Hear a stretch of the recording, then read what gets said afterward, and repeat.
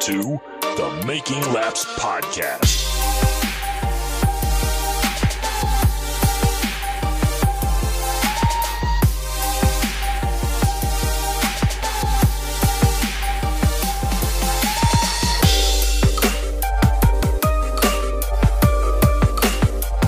Hello and welcome to the Making Laps Podcast. I am your host, Brent Gleason.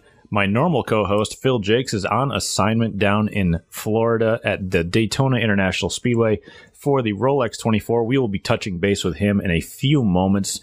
I have a co-host sitting in with me in studio, is actually my brother, Jesse Gleason. Last week, I wanted to make one clarification. I did a show with Tom, Sid DiMaggio, and Sean Foster for the show that's going to be premiering on YouTube in actually 72 hours or so as of recording. It's going to be January 28th for anybody interested. But later in the episode, I had made a comment about not having a Patreon account after we were talking about pay-per-view stuff. And I had gotten some feedback from people saying, oh, why are you going to insult another podcast that will go completely unnamed about local racing? Listen, if you actually listen to podcasts with the relative frequency that I do, every podcast that's successful has a Patreon account. It's for people who host those podcasts. It's for them to offer something special for people who want to financially support their podcast in some way. They'll add like a bonus episode for those supporters only. Some people may want to put their podcasts on Patreon solely, and I don't feel like I have the listener base to really justify having a Patreon account. So that's why I mentioned it. So I don't really want to hear anything about it from here on out. So I'm not throwing shade at anybody. It's literally something every podcast does. I just don't have the listener base to justify it. So joining us by phone, obviously, is the regular co-host, Phil Jakes. He is on assignment, you could call it, at the Rolex 24 at Daytona. And yes, you can hear the cars going by in the background. Phil, how is the atmosphere down there? Alcoholic, to say the least. If you're drunk, pick the cars in the middle and tell us what's going on.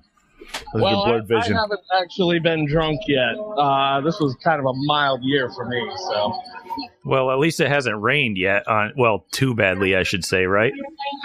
We actually didn't get any rain so far this year. It was a little misty on Thursday when we came up here in the morning, but that cleared out by about 1 o'clock, 2 o'clock, and once we had the camp area set up, it was sunny and beautiful, and it's been pretty much that way the entire weekend. There's no rain forecasted for like overnight or tomorrow, right? Nope, nothing like last year. Last year we bailed out of here before midnight, and we watched from a beach house over in Ormond Beach and laughed as we saw the cameras pan across our campsite to about a foot of standing water. What hour is it right now? What hour are you in now? So the race started at 1:40, so we're about 5 hours roughly into it. So you're at about 19 to go or something like that, right? Roughly, yeah. All right. Okay, what are the big stories that happened so far with hour 5 into the race? It was a pretty quiet start to the race, but kind of as the Porsches go by, and you can barely hear me. Oh, yeah, we can tell those are Porsches. Kind of as to be expected, the new Corvettes have been struggling a little bit. They're relatively unproven cars in an endurance race of this stature, so I think the number 4, I believe it was, went out early. I don't know if he's back in the race with the car yet, but they were last at the last time I actually looked at the rundown. And the other Corvette was running, I believe, 3rd in class. So where are you stationed right now? I am right inside the NASCAR Turn 4 campground by the Turn 4 tunnel. Okay, so you didn't catch the Castro Neves incident with the Mazda in the inner loop, huh? No, I have not seen that yet. I did hear about it, but I have not seen it. Did you go down to the pits at all, or do you just kind of sitting around the campfire? We went down to the pits on Thursday. You generally will not go back down again until later tonight. During the night is when all the action kind of happens at this race. You know, they bring in the cars for brake changes and different maintenance items that they go through during the course of the 24-hour race. Yeah, the Penske Acura that Castroneves was driving, I think they did about 37 minutes worth of repairs. So they had some pretty nasty damage. I think they'd messed up the right rear, the whole under tray, and the back end of the car, like the back tailpiece. That sounds like it would have been a lot more than a 4X on iRacing. Yeah, that car was naked pretty quick. You could see its underoos, definitely. There's not much left on that thing. And they had trouble earlier this weekend. They binned it pretty good in the interloop during, I believe, qualifying. I believe it was Jordan Taylor. I think he's the Taylor brother that races for that team. Yeah, don't quote me on that one. I have no idea which one it is. Yeah, there's two of them. Yeah, I did have the privilege of meeting Rodney Sandstorm this morning, waiting to get into the shower area, so that was pretty entertaining. Did you get any video? No, I couldn't. I didn't have my phone on me at the time. I didn't expect to see him there. Okay, so I have a burning question. How much do you have to pace yourself for drinking, or how much sleep is actually involved? So we'll do, like last night, we stayed up till about 2 o'clock in the morning. Friday night is usually the big party night. Last year we were up till 3. This year we're up till 2. I guess as you get older, it kind of weans off a little bit. Thursday night is a pretty rowdy night too, but they have racing until 11, so no one really starts getting really crazy until late. And by then, no one's really interested in it anyway. During the race, you don't see as much actual partying as you do on Friday night, but there's still, there's beer pong tournaments going on, and there's all kinds of craziness going on down here. But generally, sleep-wise, these guys that at least that I hang out with, we get a regular 8 hours sleep on Thursday and Friday, and then we will go to sleep for a couple hours and then wake back up in the middle of the night during the race. So like we'll go to dinner outside the track to kind of escape the noise for a little bit. Probably makes us sound like old men, but whatever. But we'll escape the noise for a little bit, have dinner somewhere, Olive Garden, Outback, you name it. We'll come back and probably hang out around the fire for a couple more hours and go to sleep by midnight. Sleep for a couple hours and then wake up and watch the rest of the race. Hey, maybe you'll catch some action. Who knows? Maybe you'll actually get to watch some racing. That'd be good. That's it. Yeah, I was more interested in the strategy behind drinking. Like, is it because you're not going to be there to work on race cars, so you gotta, and it's a 24-hour event, so it's like you almost gotta like pace yourself to make it to the checkered flag, right? Yeah, I've been working on a Jack and Coke here since about 2 o'clock this afternoon, but it's a 7-Eleven Big Gulp cup full of Jack and Coke, so I'm about halfway through it, and I got quite a ways to go. All right, so pace yourself. I know you're going to go get some food and enjoy the rest of the festivities, and we're going to continue on with the show. Sounds good, man. All right, thanks for touching base, whatever I tried to say right there. That was weird. I didn't even drink anything yet. Maybe you should. I know I probably should, but that usually ends pretty badly. But we do get the most listens if I do that. So, hey, new strategy for listens. Yeah. All right, man. Catch you later. Don't pace yourself. All right. Later. Bye. So, see, we weren't lying. We actually had a guy on the ground at the Rolex 24 in Daytona. Yeah, we sound like big league, but no, he's on vacation, so whatever. I don't care. So anyway. Thanks for pulling back the curtain. That's good. I know, exactly. I'm really not as big as I thought I was. But, all right, so since we're back to our normal format, let's get on into lap number 1. For lap number 1 this week, I am going to take the time to plug a big race coming up in April, but it's going to be a little further north than what we've been focusing on lately. Usually we're kind of stuck around this area, the Connecticut region where we're based out of, but I want to go a little bit further north, and I want to actually touch on all of New England at some point in this show. So I want to talk about the Northeast Classic at New Hampshire Motor Speedway. Basically, it's going to be a Pro All-Star Series, American Canadian Tour, Tour-type modified, and street stock show. That's going to happen on April 17th and 18th. The rain date is going to be for the 19th, and that's a Sunday. And they had run a couple races like this in the past. I believe Bob Guptill in the Street Stock Showdown Series put something together that I think it was the last 2 years to run something up there, and Bob said he wasn't going to do it, and so people got kind of sad that they weren't going to be able to do it. But then I believe the guys from PASS and ACT put their heads together in their promotional minds, and they said, all right, well, we're going to keep doing it, and they're going to actually start their seasons at New Hampshire Motor Speedway. So it's almost like a local guy Daytona 500. They're going to start at the biggest track in New England. I wouldn't say biggest in terms of tracks, because somebody will try to correct me and say, oh, the road courses are bigger. No, we're talking about oval tracks. A race like this is really kind of important to local racers, because you don't really get an opportunity like this as a local racer to race at a big track like New Hampshire Motor Speedway, like something that Cup drivers actually get a chance to race on, like they hold Cup races at. Now, Jesse and I are both pretty privileged to have been able to race at Thompson Speedway, because they were actually a local track that used to race Cup races. Like Richard Petty used to race there, and, you know, Davey Pearson, and, you know, you name it, and those people used to race there. I mean, Jess, would you race at New Hampshire if you had given the chance? I mean, it's definitely a bucket list item, you know. I mean, if you run a Daytona, would you? Yeah. If I could run at North Wilkesboro, would I? Yeah. Any kind of track that gets that kind of special attention gives a little extra prestige. So, absolutely. I think anybody would if they could afford it.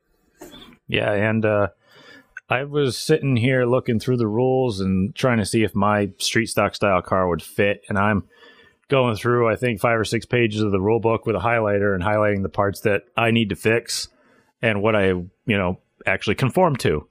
And to be completely honest, there's a lot that it actually makes it. So I really want to run this race, and I know you do too.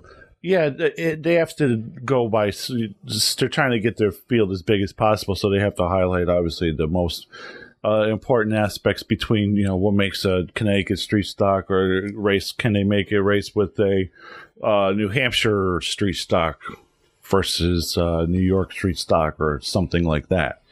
That's so to make one common rule book out of 15 different racetracks divisions is quite a tall task, but I think they did a pretty good job. Yeah, I actually went back through the rule book from the past couple of years that the Street Stock Showdown Series ran, and they almost copy-pasted it. The only difference that I was able to figure out was if you run a built engine, you can run 10.99 to 1 maximum on your compression, but before it was like 10 to 1. So it's like, all right, well, that's the only difference that I was able to find. And yeah, it is a really tall task for them to try to get as many cars to come as possible with how many tracks there are in New Hampshire, in Maine, in Connecticut, Massachusetts. Well, there's only one in Massachusetts, but to get all the cars to come, I mean, I don't think they'll have a problem getting cars for this field, because I think it's held at a good weekend.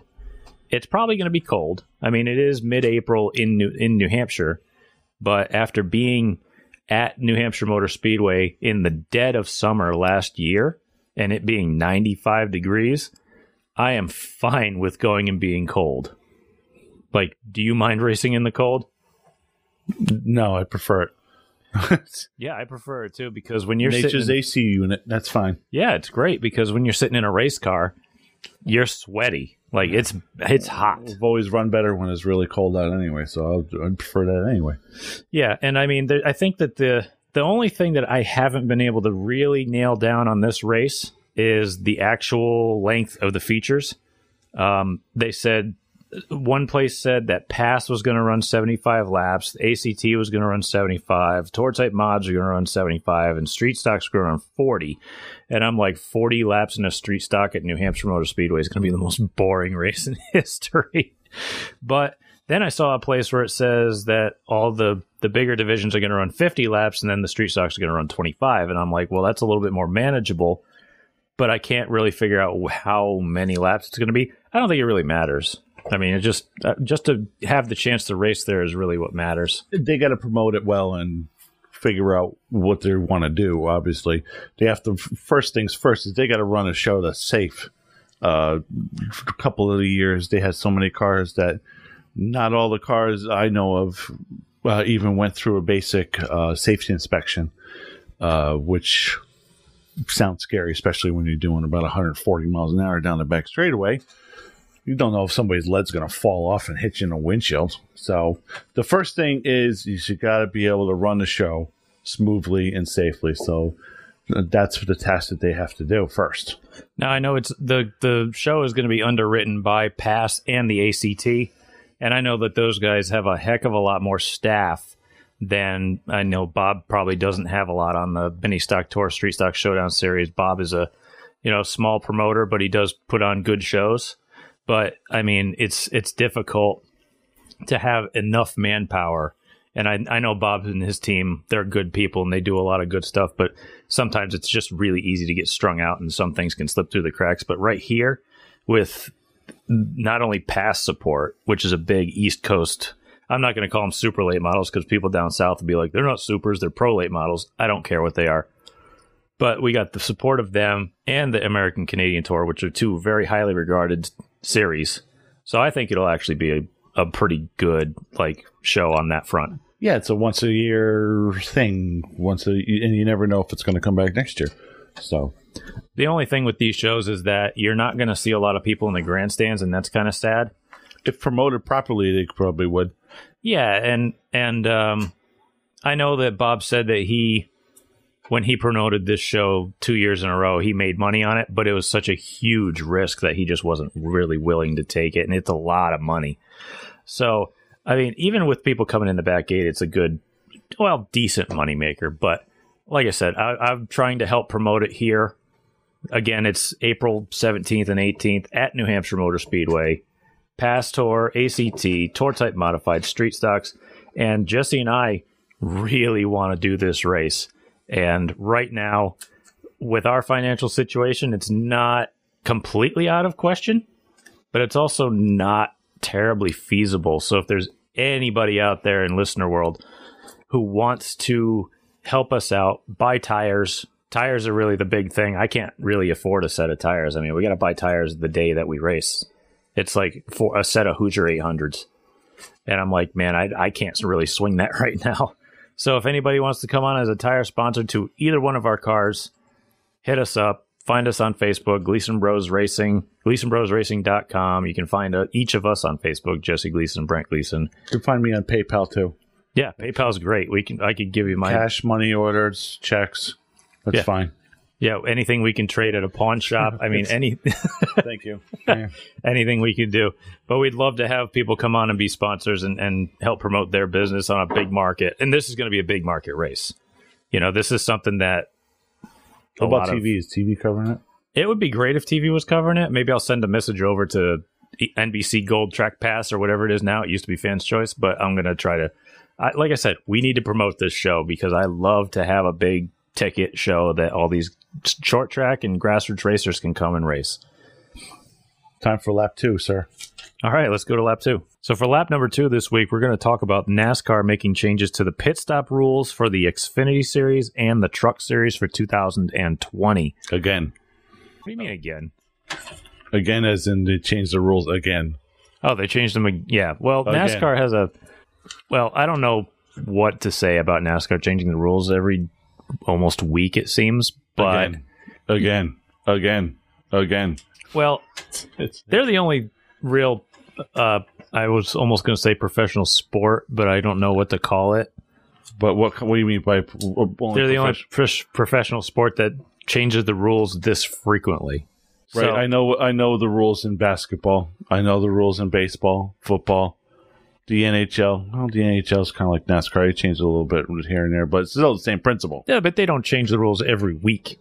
Yeah, it seems. Right. We're going to try this new this week. We're going to try that new this week. But you think it's a good idea. This new rule for the pit stops? That's right. In a way, I do. But I mean, I got to go into it to explain it for people. But it essentially models the ARCA series or the former K&N East and West series rules, where, well, it's for non-companion races only, without the Cup Series being there on the same weekend. Mm-hmm.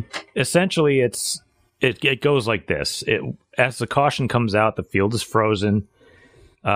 Stage breaks, they allow a full pit cycle, and there's 2 opportunities to pit per cycle, and it's the same for non-stage breaks like wreck yellows.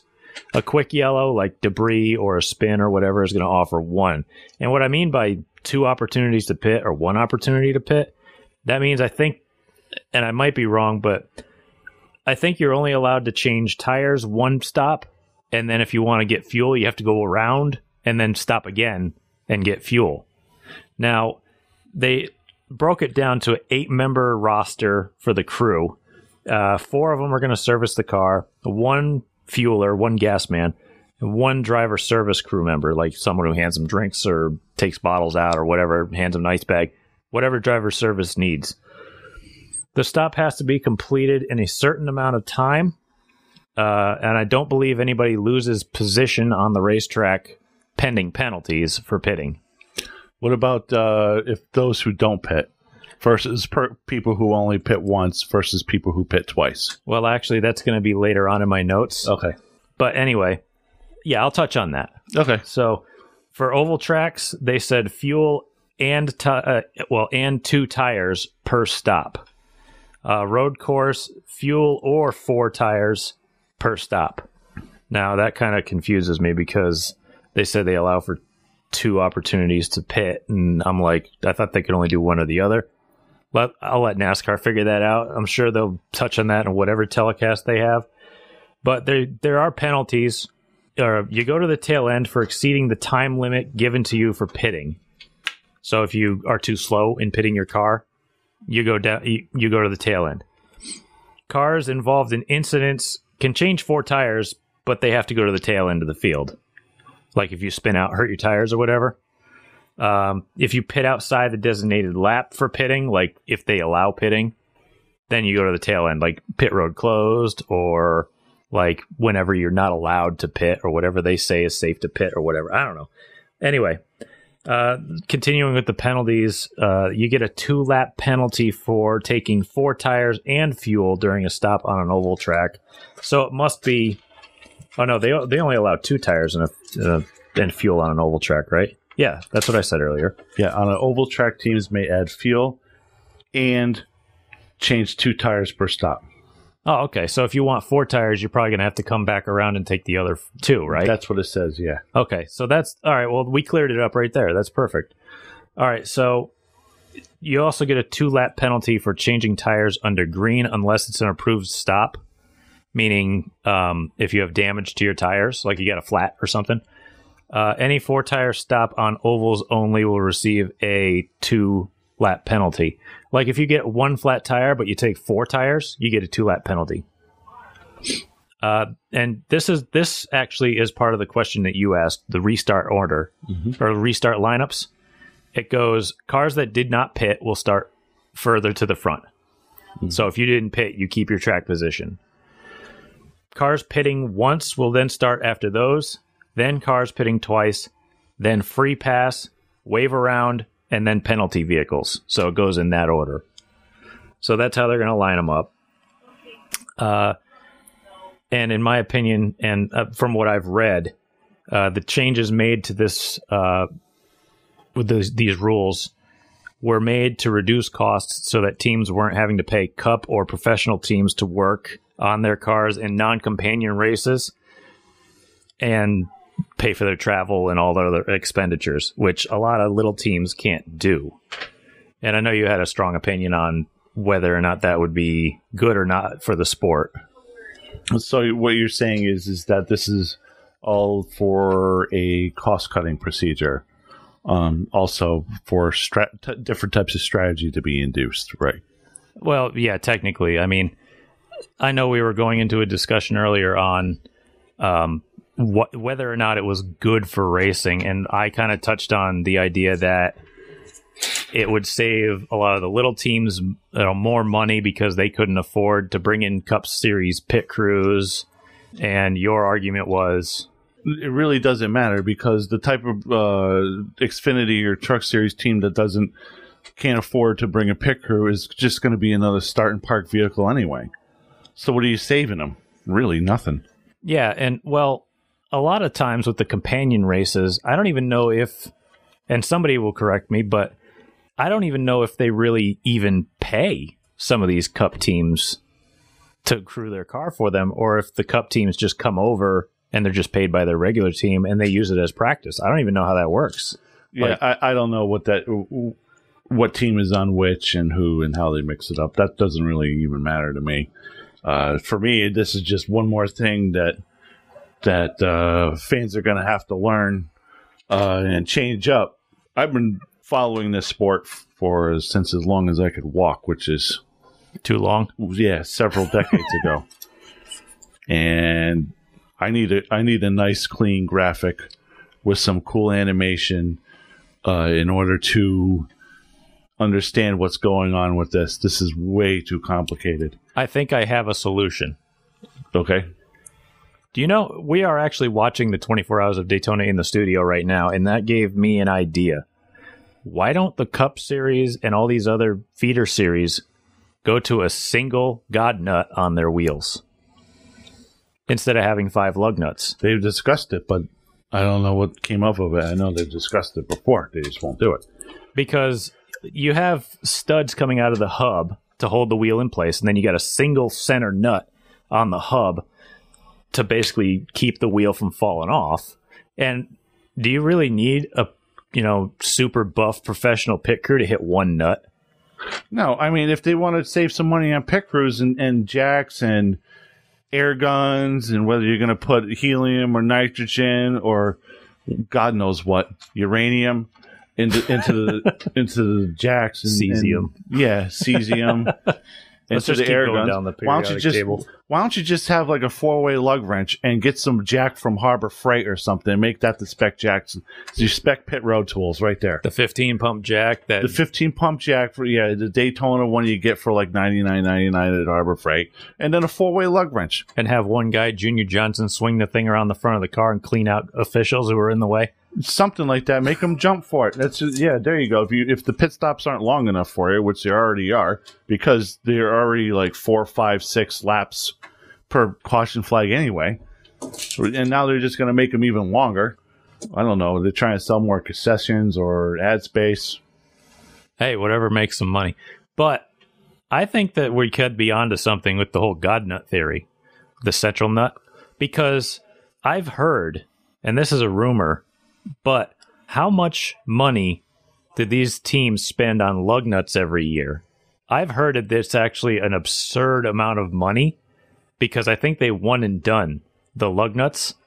I've heard, and this is, like I said, completely unsubstantiated, that they could be spending up to $25,000 a year on lug nuts. Yeah, titanium lug nuts or some freaking space age material. God knows what they could do. I mean, isn't that ridiculous? Like I said, that's a rumor, but could you imagine a Cup team or a NASCAR team spending that much money just on lug nuts? Well, they could if they can afford it. That's the haves are always going to have, and then the have-nots are going to be the have-nots. No matter what they do, if they save money for the pit crew, even with this rule, the haves are still going to be able to put it into research and development, get better engines, get better parts, get better drivetrain, lighter and more complicated materials. So what are you really going to save? I mean, racers are racers, and they're always going to find some way of making something lighter, something faster, something rotate better. And yeah, like you said, whoever has the money is still going to have an advantage. But the overall point is just like, it's to allocate money from, for the smaller teams. They just want people to be involved. It almost like it doesn't need them to be competitive. They just want them to not have too much overhead to stay in the sport. They want cars on track. They want people to come. But I think the God nut theory would really solve a lot of it. Yeah, I think the God nut theory would work too. But if the cars are so close to the Cup Series that, I mean, they spend a real crap load of money, per season, per team, and everything per race, because they're really, really close. It's hard to almost tell them apart. And if we could actually do the trickle-down effect, remember being kids back in the 90s and watching the Busch North Series and seeing how many cars they used to have? Yeah, in the old late model sportsmen in the 80s, absolutely. They didn't even look like Cup cars at all. They were way different. Yeah, they were really cool looking. And a lot of these teams didn't have anywhere near the amount of engineering resources that they have now. Like, they didn't have a giant, engineering facility on site or ties to cup teams that could do, wind tunnel testing for a North team. And if you were, who the hell were you? That's the nature of the motorsport. It keeps getting, there's more research development, there's more advances in technology, and that's what drives the sport. That's what it's been since the inception. What is a different way to go quicker and faster?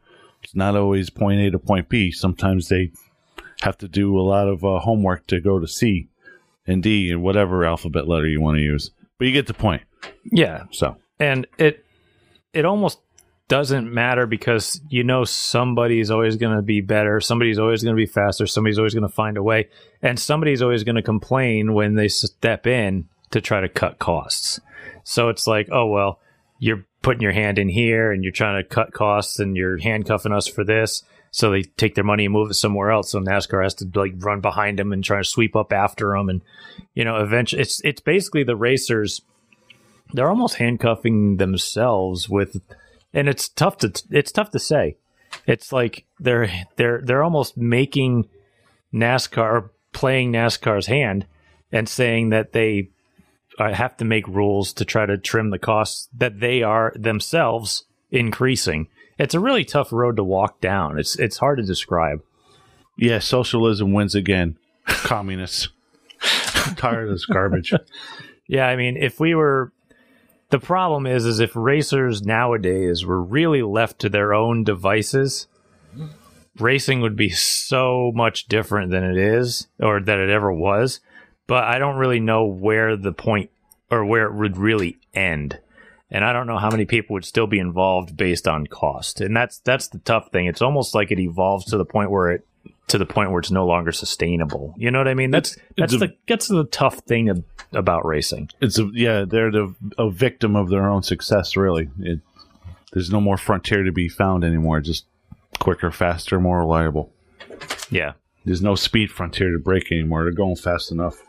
Yeah, we don't need speed anymore in racing. I've been harping on it for forever, and I think we've gotten way off topic, but speed never made racing great. It made it cool. Yeah. Aerodynamics never made racing great. It just was more technology to go faster. Right. Technology never made racing better. Yeah. Like, if I could watch somebody in like an old Formula One car from 1955 with a 4-inch wide tire, smoking tire around corners with no seat belt again, I would love to watch that because they're only going, back roads or highway speeds, but they're getting every ounce out of it that they can, and it's actually pretty entertaining to watch. But like I said, the sport has evolved to the point where it's like people chasing after it to try to keep the cost down and keep it sustainable, and the racers keep trying to make it unsustainable almost. They're pricing themselves out. So to summarize, the new pit rules, long, complicated, drags things out, makes cautions longer already. Too complicated, need a doctorate of mathematics to even understand it, and it's another failure that we have to look at. So we'll see in a few weeks, but that'll be fun. They should just go to the ISMA rules. You got two guys changing tires, and they got to carry their own tire, and they got a god nut on each wheel. Done. Well, too bad we're not in charge. No. We fixed it right here in the studio. Yeah, you heard it first. So let's get on into lap number 3. For lap number 3 this week, we're going to talk about the changes that are being made to NASCAR Cup Series short track and road course package. And they made some pretty significant changes because the product that has been on the racetrack has been pretty poor overall for short tracks and road courses last year. It received a lot of real negative feedback. So to break it down, they went and they took the spoiler height down from 8 inches, which is way too big to begin with anyway for any track that they run on. That's a parachute. Yeah, I don't know why they're like, we're racers and we know a good race when we see it. And 8-inch spoiler on any car, I don't care. It's not only gaudy and ugly as hell, but it's a parachute, and it really doesn't make racing better. I mean, a ton of downforce. Like, the drivers all year long were sitting there complaining, these cars are too easy to drive. We don't have any wrecks. We're not out of control. It doesn't test our talent at all. It basically just tests our bravery on restarts. And I'm like, yeah, that's a pretty good point. And my favorite part of NASCAR was actually not too long ago. I think it was the Gen 6 car right after the COT car, when they had, what was it, a 3-inch spoiler in the back, and they still had like 900 horsepower. Those things were ugly to drive, and people all over the place were saying, oh, it's so boring. One car will get out front and run away with it. What did we see last year? It didn't matter. When one car was good, it still got out front and ran away. The races were still boring. NASCAR finally took a cue and said, all right, well, we're going to fix something. And I'm like, finally, fixing something for the better. So they took the spoiler down from 8 inches to 2 3/4 inches for short tracks and road courses, which is awesome. Good. Make the cars more difficult to drive. It's not like you really got that much aerodynamics in play on a shorter track. I think it's for 1 mile or less, maybe. I'm not sure about that. But yeah, that's a good start. Then they said they're going to take down the splitter overhang from 2 inches to 1/4 of an inch, which, again, thumbs up. Take downforce out of these cars. Make them harder to drive. Make them have to wheel the car. You know, they took a whole bunch of horsepower out of the cars and put a whole bunch of downforce in it. Now it's boring. As a racer, I find it boring because I don't think NASCAR really improved the on-track product. Like I said, all they did was make restarts more exciting or more dangerous, whichever one you want to call it. It also, the splitter overhang decrease, they're going to include the 2-inch wings and additional changes to the radiator pan. Like, they're going to take parts of the under tray out of the front, and they're going to make the cars not suck down as much to the front. So I'm all in favor of all that. Whatever they do, that's fine with me. But I also heard a rumor that they are going to be working on a new tire compound that will fall off. And from the reports I've been hearing, these tires will last way too long. Like, they said that they could run hundreds and hundreds of laps on these tires, but they just take them off because fresh tires are always better. So it's like, I want to see tires. They're going to change the tires every stage break or every however long a fuel run is anyway. So if the tires only last a fuel run, well, perfect. That's all they're going to use them for anyway, and they're going to throw them out. Well, like, I agree that it is a step in the right direction with the aerodynamics, and they're onto something with the tire. They have to make the tire a little less grippy, a little bit harder to get the car to hook up so that the driver has some input into it. However, I believe that they're going about the tire in the wrong way. What they really should do, and this is probably not going to be favorable, especially to them, but they need to put the bias ply tires back on.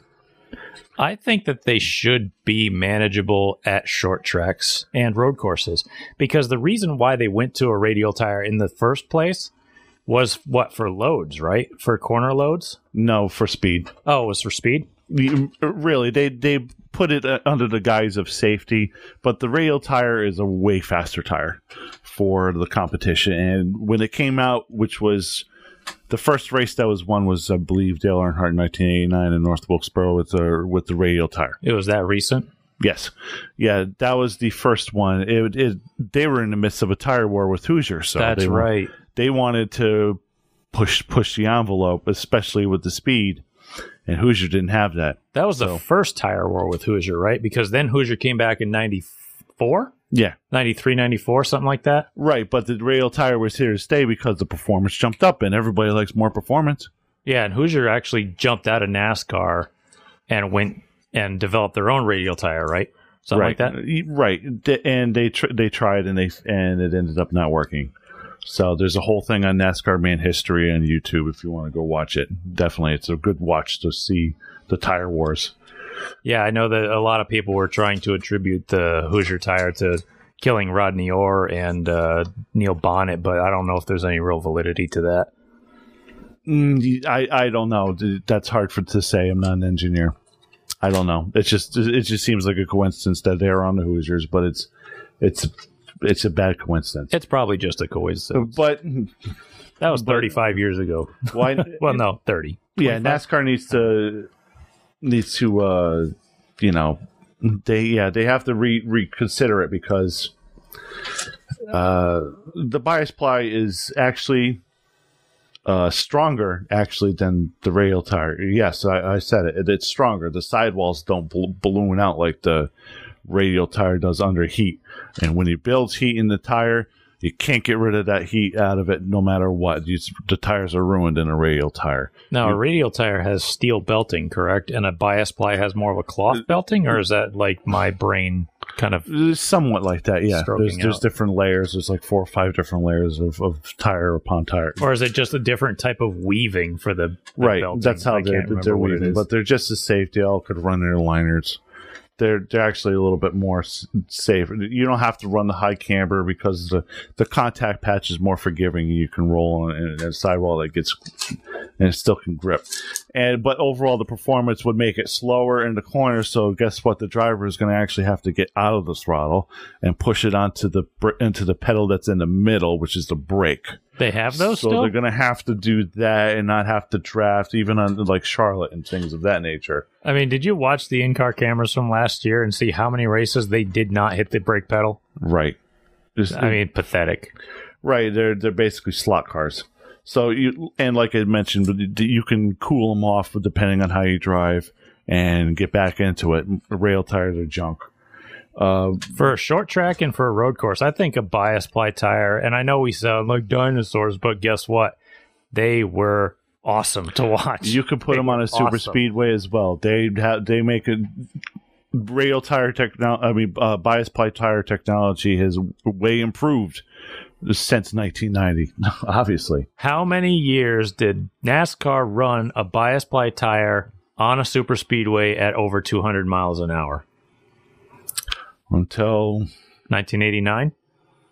Yeah, 1988, 1989, 1989. At least until mid-1990. Yeah. Yeah. Maybe so 1990. Was Bill Elliott on bias ply tires when he ran 212 at Talladega? Yeah, he was on the bias ply tire. I mean, they're going to mention, the Bobby Allison wreck at Talladega. His tire blew out and he got up into the catch fencing, and that's why they had to do the restrictor plates and they had to put the tires on. Well, guess what? What are they doing now? They're flipping over and they're going into the catch fencing anyway. So as if debris doesn't exist. It's they're still on top of each other. The wrecks are actually more consistent. So it's a bloodbath, So I mean, I would like to see them at least dabble with it because I think it would just be fun. I think it would be fun to watch those guys go out there and slide around. The K&N last used them bias plies until 2016. Did they? Yeah, they did. It was a Goodyear tire, though, wasn't it? Yeah, and it was pretty good racing up until then. And well, now who's in the K&N series? I don't freaking know. It's basically the Nepotism Cup. Well, yeah, that's everyone, but that's the series has kind of gone down since that. Goodyear can make it; it's fine. The fans aren't going to notice the difference. Do they notice the difference that a Toyota Camry has an 8-cylinder rear-wheel drive cup car? No, they don't. It's still grounded to the ground, ain't it? Yeah, exactly. So what's who cares? The only thing I'm interested in is putting out an awesome product, and I think watching guys race at Bristol again and have smoke pouring off the right rear and like driving the hell out of the cars with no spoiler and banging into each other would be awesome. It was great. Look at all the old broadcasts on YouTube from the mid '80s. It was great. And I'm really or any race before that. It doesn't matter. You can find them. Like I'm genuinely waiting the replies of people on Twitter to say, "Oh, you're wrong, engineering," and it's like, you're not an engineer. Shut up. We know that this worked in the past. It worked in the future. The cars were heavier in the past, too, for God's sakes. Right, but there are companies out there that have developed the bias ply tire and have made it way stronger now. I just think that it would be a better show. I really do. You have to get the driver to drive the car. It's more forgiving. You can slide around on them. Once you break loose in a rail tire, it's very hard to bring it back. And so you got follow leader taxi cabs in New York City racing. Yeah, you got a lot more sidewall flex. The tire it's not as stiff, so it doesn't slide or chatter across the pavement as bad.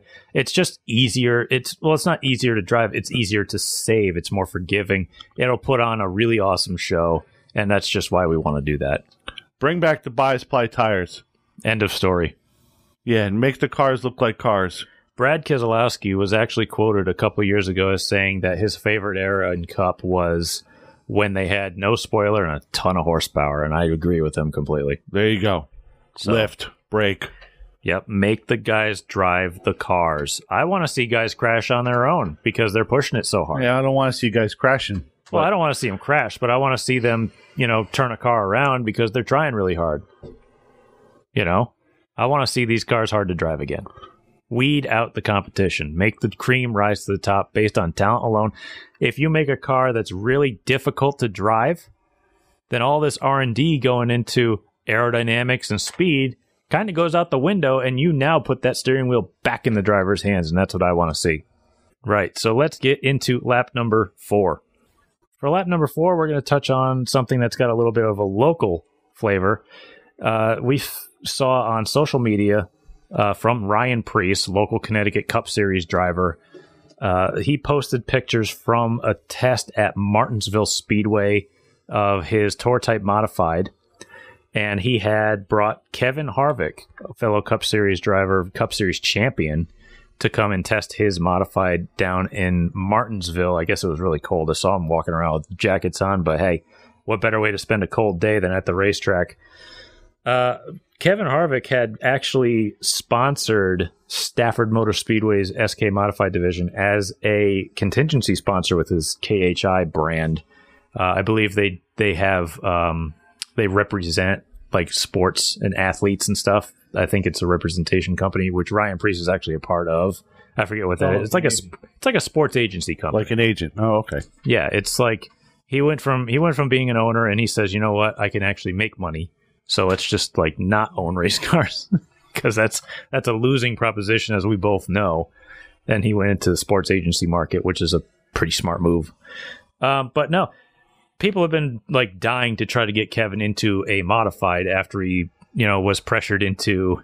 I say pressured into, but he was kind of convinced to sponsor SKs at Stafford, at which Ryan, I think, was actually racing SKs on and off during that time, and he eventually rose into his Xfinity ride where he did really well for Joe Gibbs, and then his star just kind of, blew up, and he ended up in the Cup Series. And I think he basically either convinced Kevin or promised him, hey, I'll put you in a modified someday, and it just kind of fulfilled that promise. But it also opened the floodgates to the rumor mill, and it's like, will we see Kevin Harvick in a modified this year or anytime in the future?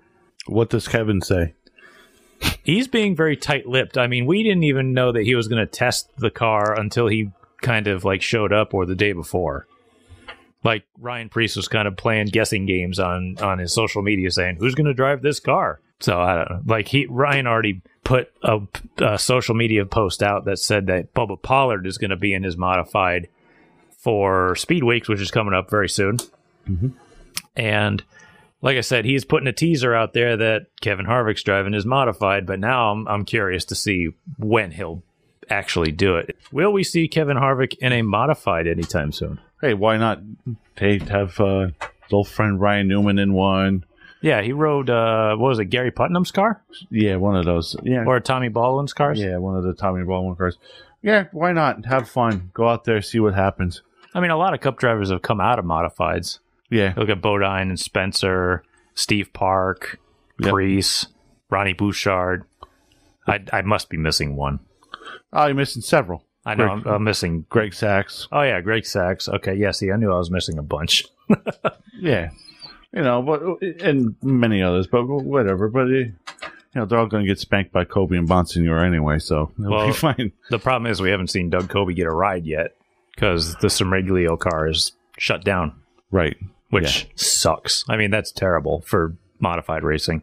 But, I mean, good luck to Mike in the future. I hope he does well. I know he's done a lot for the sport. Yeah, he'll be fine. Yeah. I mean, he's won a ton of titles. I mean, remember, he won a title back with our old friend, Mr. Zegedy. Yeah, Todd Zegedy, which we used to race online on iRacing. And so, yeah, Mike has done a lot for the sport. And I hope that we do see Kevin in a modified one day, because I know Ryan Newman would jump in a car in New Hampshire, and he said he loved it. So he keeps coming back and doing it. Mm-hmm. So I would love to see what happens. We should get him at a shorter track, though. I think that they would have a little bit more fun at a short track, but they'd probably get a little bit more of an appreciation for it. But, I mean, racing at New Hampshire ain't no cakewalk, let's be fair.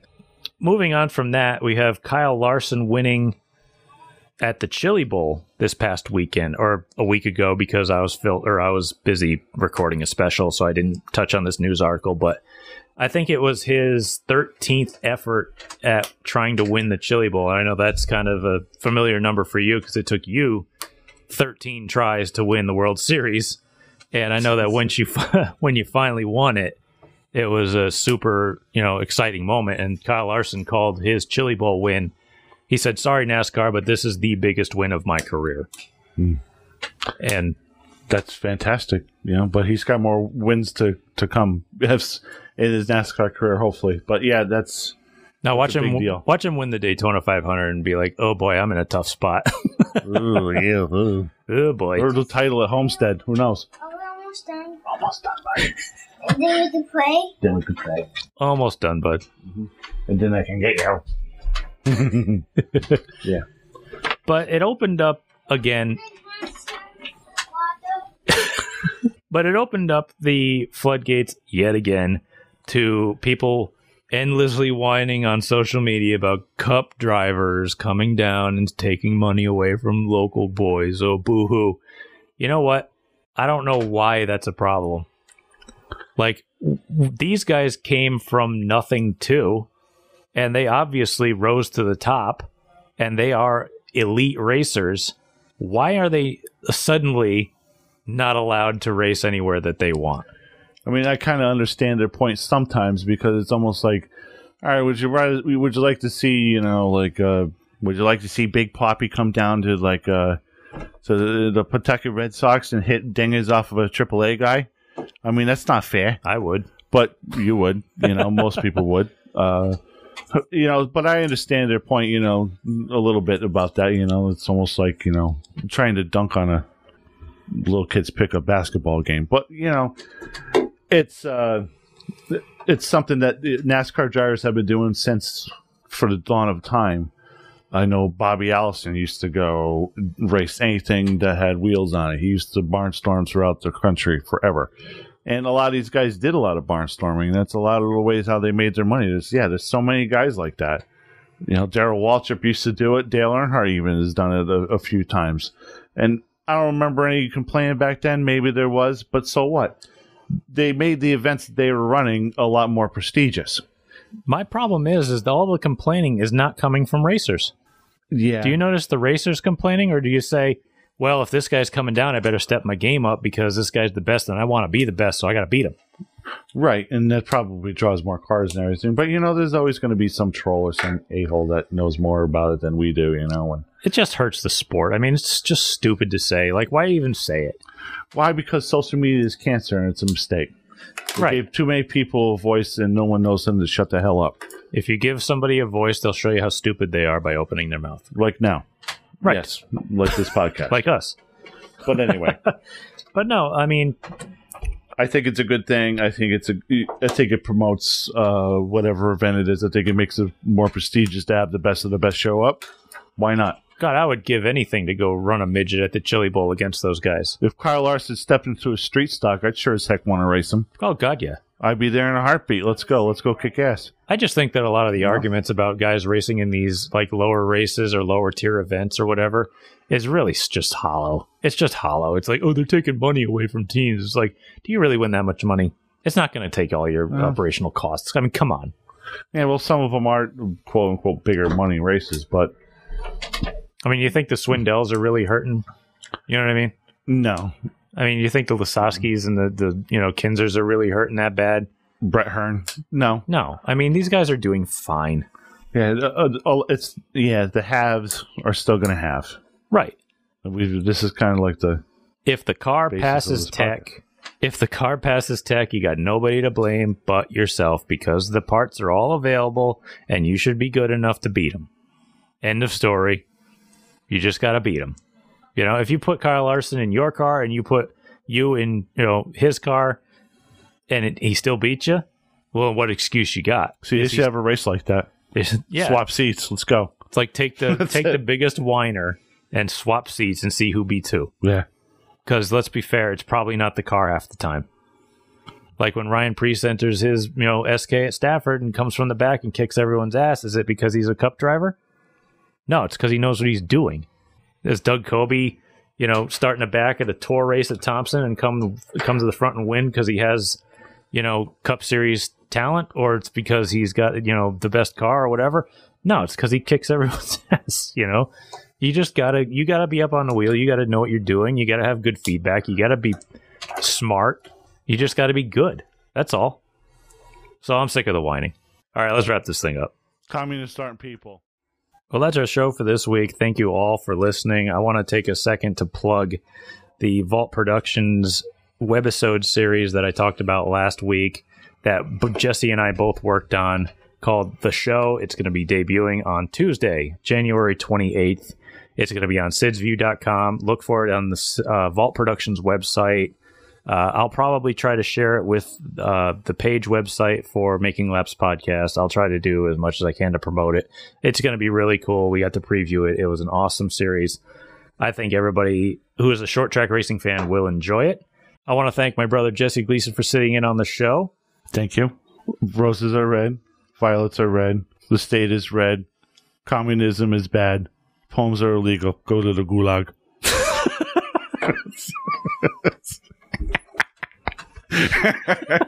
He had to get his communism rip in as quick as possible. No food for you. Oh.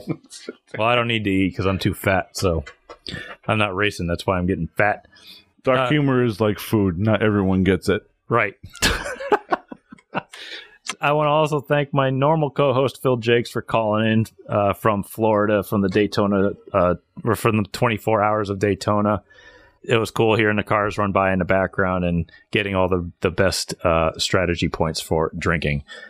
You can find this show on social media at Making Laps Podcast on Instagram. You can find it at facebook.com/Making Laps Podcast. Twitter hasn't gotten to fixing our page yet. You can find all the links to any playing platform on GleasonBrosRacing.com. We're available on Apple, Google, Spotify, Stitcher, Anchor. You can actually find me on Instagram at BrentGleason01 if you so choose to, and I'm also on Twitter at that handle. Don't friend me on Facebook because I never listen to it anyway because Facebook is cancer. Facebook is cancer. That's really the only thing I have. Social media is cancer. It was a mistake. It promotes narcissism and self-importancy. Correct. So anyway, thank you all for tuning in. Keep the dirty side down and stay out of the fence. Get off the computer and go outside. And play and work on cars and do things with your hands. Goodbye.